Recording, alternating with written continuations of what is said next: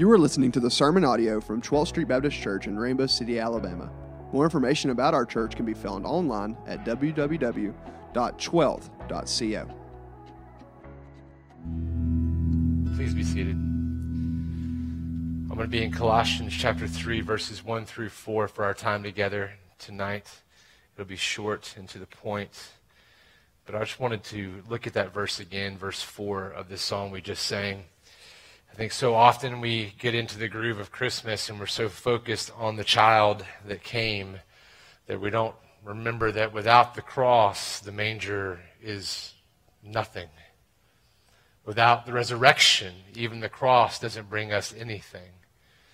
And today we're going to focus on what it means that Jesus came to become one of us and grew in wisdom and stature to become the man who would die on a cross in our place under the weight of our sin, under the full wrath of God that we deserve, who would not only stay dead there, who would rise in victory over Satan, sin, death, and hell on our behalf so that we could enjoy him forever.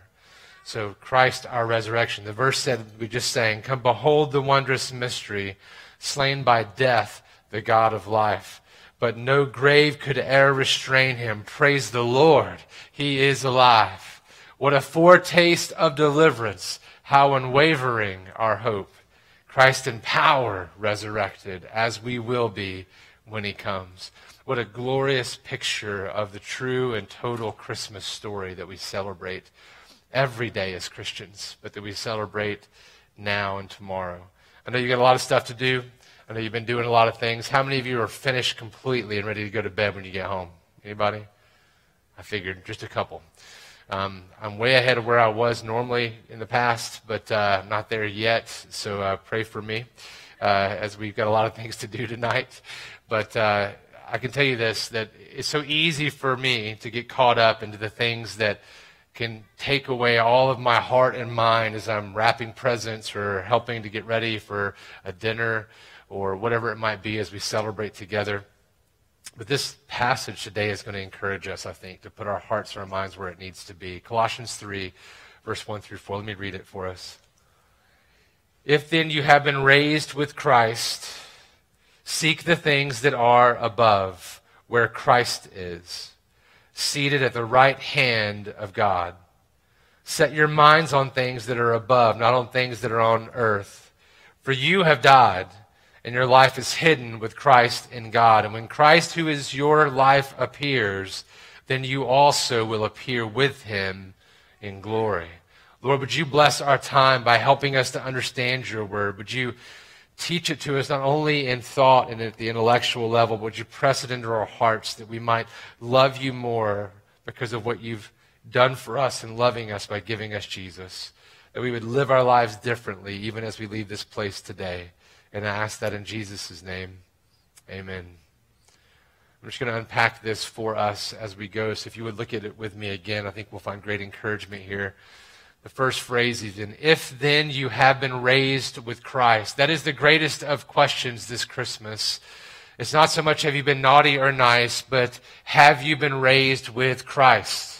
That is the question of questions. 100 years from now, the only thing that's going to matter about you is your relationship with God, is whether or not you will be in eternity with him or an eternity of destruction.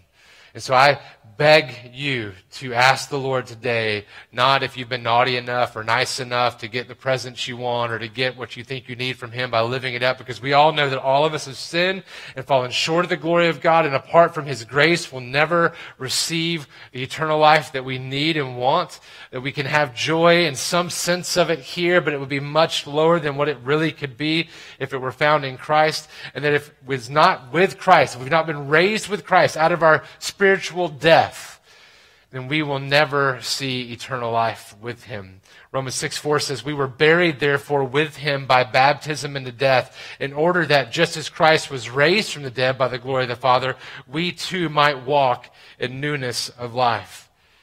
Instead of receiving the joys that are unfathomable for the rest of our existence in all eternity, the question is, will we give ourselves over to the things that become our grave as we get caught up on the stuff or on the experiences that will last but a moment in the grand scheme of eternity? Or will we give ourselves over to the one who gave himself up for us on the cross and enjoy him to the fullest?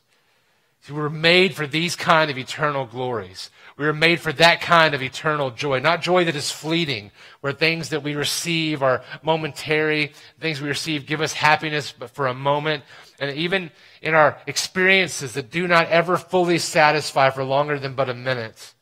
But we were made for the eternal joy and eternal glories that come only in Christ. So let us not give our lives to anything less than that, or we are wasting the life that has been made for us and given to us to enjoy him forever. So then, if you have been raised with Christ, that's the greatest question that you must look to today. If you have not, today is a day of repentance. If you've not been raised, that means you were still spiritually dead. It means you can think, you can talk, you can even love at some level, you can enjoy things at some level, but not to the fullest of what you were made for. So do not take another moment apart from Christ, but instead turn to him and turn away from your sin and ask for his forgiveness and believe on his work on the cross for you in your place, once and for all accomplished. You can see it here. It says, if then you have been raised with Christ, seek the things that are above, where Christ is seated at the right hand of God. That means he is seated because the work has been accomplished. There's nothing else that needs to be done. It's already been accomplished in Jesus and his death, burial, and resurrection on our behalf. We have nothing else to give. Our buying the right presents, our making the right desserts, whatever it is, while they might be good and might be enjoyed, will never, ever make up for what needs to be made up for. Jesus accomplished it all on the cross. He made the way. So he says then, if you have been raised with Christ, if you've repented of your sin and believed on Jesus, if you were brought from death to life, dead in your trespasses and sins, saved out of that, redeemed from the slavery and the power of sin over you, now to live in Christ, fully adopted into the family of God, brothers and sisters with Jesus, not just servants of the King, of the Creator of the universe, family of God. If you then have been raised with Christ, seek the things that are above, where Christ is, seated at the right hand of God. Set your minds on things that are above, not on things that are on earth. And how easy is this for us to be setting our minds on the things of the earth. It doesn't mean not to enjoy your kids, not to enjoy your families, not to enjoy the gifts that you receive. It doesn't mean that at all. But it means that as Christians, if you've been raised with Christ, your entire motivational focus is always what God has done for you. You now live that out in grace and gratitude back to God in everything that you do. That every decision you make comes from a heart where you've been redeemed and you recognize the beauty and the value of that. That it's immeasurable because your sin is that horrid and deserving of death and damnation. Instead, God gave you Jesus to overcome that. And that gift, worth more than all of creation combined, is worthy of you setting your eyes on him and all decisions being made from that. Exodus 15:6 talks about what's at the right hand of the Father. Your right hand, O Lord, glorious in power. Your right hand, O Lord, shatters the enemy, full of power, full of strength. Also, we see Psalm 16:11, one of my favorites, talking about what's at the right hand of the Father. You make known to me the path of life. In your presence there is fullness of joy. At your right hand are pleasures forevermore. And what's at his right hand? Jesus. So if you have been raised with Christ, your pleasures forevermore that will grow more and more and infinitely fulfill you and never ever dwindle will be the pleasures that are found in Jesus Christ alone. In Christ alone our hope is found. In Christ alone we will find those kind of pleasures. We need a change of perspective for this Christmas and every day. See what his blood has bought us. He's not just bought us time to do whatever we like, whenever we like, but to enjoy him to the fullest, which means to be employed in his service, to fulfill the mission he's called us to the fullest.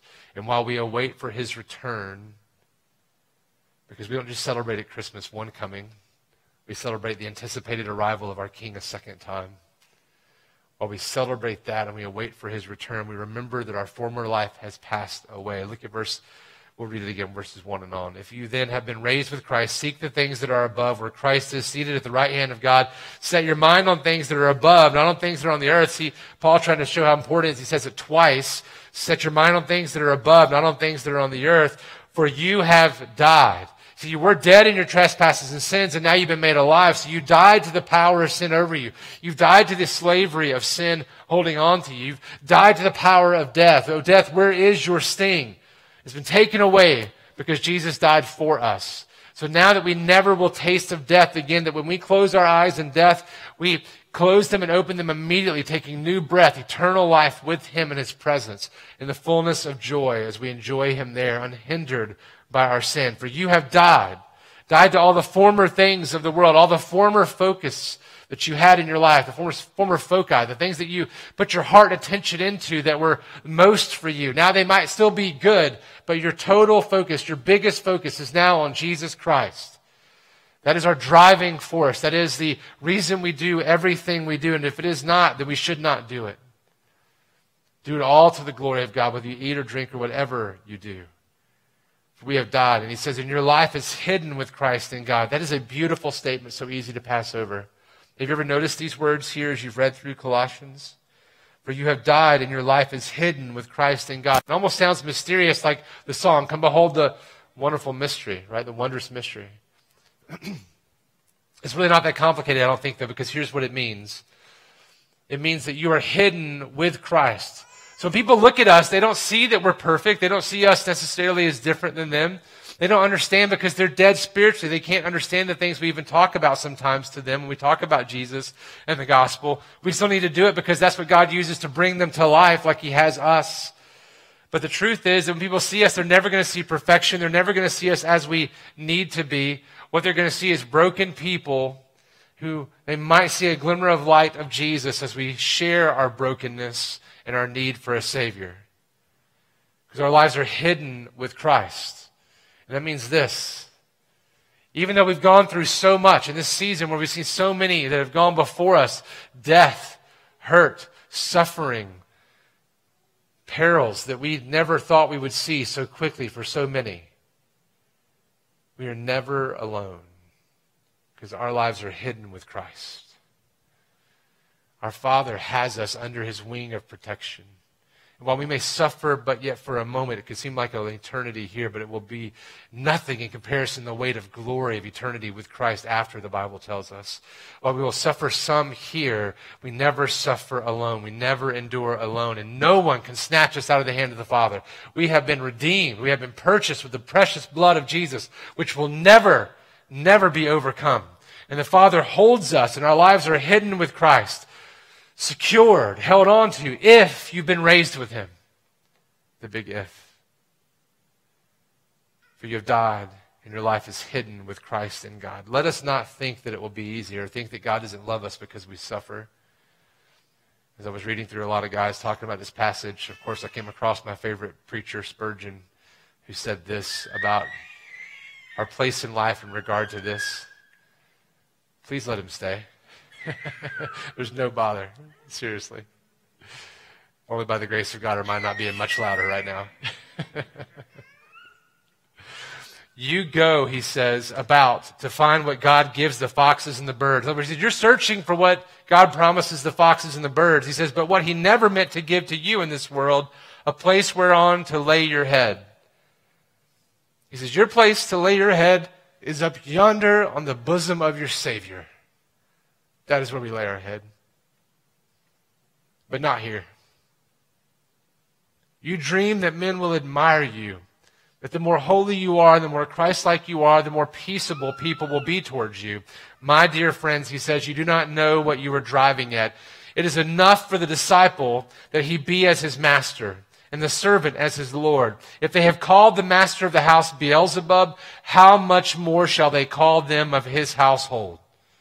We will endure hardship. I wish, and I have prayed and will continue praying, that for those in our faith family who are suffering, that they will have it light and easy, and that the burden will be cast upon the cares and shoulders of our Savior this Christmas season. But I know it will still not be easy for many of us as we remember our loved ones who have gone before, as we suffer through the heartaches that we've been enduring or will endure soon as they come at us, yet unseen. But even then, Christ is still the light of our world. Even then, he is still enough. Not because we have enough strength in ourselves, but because if we lean into him, he becomes our strength. But the world doesn't always see it. The true light coming into the world, they did not recognize him. But even though it says, but to all who did receive him, who believed in his name, he gave the right to become children of God, who were born not of blood, nor of the will of the flesh, nor of the will of man, but of God. And not only have we hope in Jesus, but rest assured that we have hope not only in our being born again and saved from our sins, but born anew now and be further redeemed into glory when he returns to take us home. This is our Christmas hope. This is what Christmas is really all about. If we stop at the manger, we've done injustice to the gospel. We have to carry it all the way to the cross, all the way to the death chamber, to the burial, and up into victory over Satan, sin, death, and hell that God won for us in Christ Jesus, his Son, so that we could be called sons and daughters of the King. This glory of Christ, his resurrection, is our hope. See verse 4.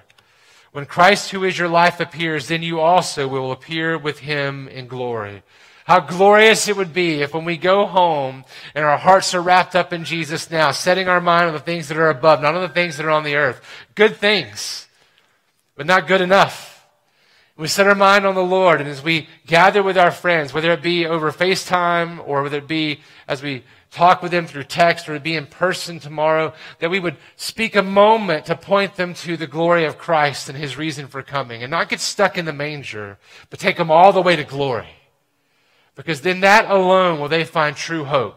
And that alone will they find true joy that lasts forever, that never ever gets old, that never ever subsides, that never wanes, and is always increasing and filling our heart. For that is what it means to go to be with him forever. As one of my other favorite preachers coming up in the faith once said, it'll be like stepping into heaven if there were days and nights, which there won't be. And we'll be in his presence, and every day your heart will be filled to the fullest it ever has been, the highest high you've ever experienced. You go home, go to bed, come back out. You don't start over. You start right back where you were, and you continue on being filled more and more. God supernaturally enlarges your heart capacity. You'll be destroyed because you'll be so filled with joy otherwise. And he overwhelms you again that day, and you go home and do it again the next day, starting right where you left off. But thankfully, there's no days or nights even. It'll be just continually in his presence. That's what we're made for. Let us not settle for less by not running to the Savior who ran down here to become one of us, to live the life we could never live of perfection, to die the death we deserve so that we could be brought into the family of God through the power of his resurrection. So if you have been raised with Christ, let us set our minds on the things that are above at the right hand of the Father, where all the pleasures forevermore are in Jesus Christ our Lord. And let us speak of his glories. And let us take the time to take our family through the awkward moment of going from physical to metaphysical, from the plane here that we live on this earth into the things that are eternal.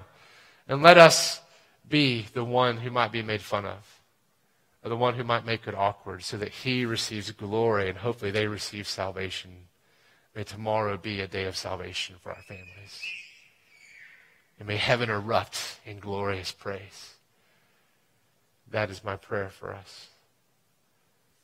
We're going to sing in a moment, but let me carry us more to the throne in prayer. Father, we need your grace and your mercy and your goodness right now to carry us to Jesus. Help us to hope in him and love him above all things, and to make much of him today and tomorrow and every day after. Lord, remind us daily of our sin and how great it is, that we might see how great our Savior is and his sacrifice for us on the cross. And therefore, God, as you work in our hearts in that way, would you prepare our minds for action? Help us to be sober-minded, setting our hope fully on the grace that will be brought to us at the revelation of your Son, Jesus, when he returns. Christ, our resurrection, our hope, our Christmas. We ask that in Jesus' name. Amen. Thank you for listening to the sermon audio from 12th Street Baptist Church. Feel free to share this with anyone you meet, and we pray that this sermon helped you to be more like Jesus, as 12th Street seeks to be a place where we can find forgiveness for the past and hope for the future.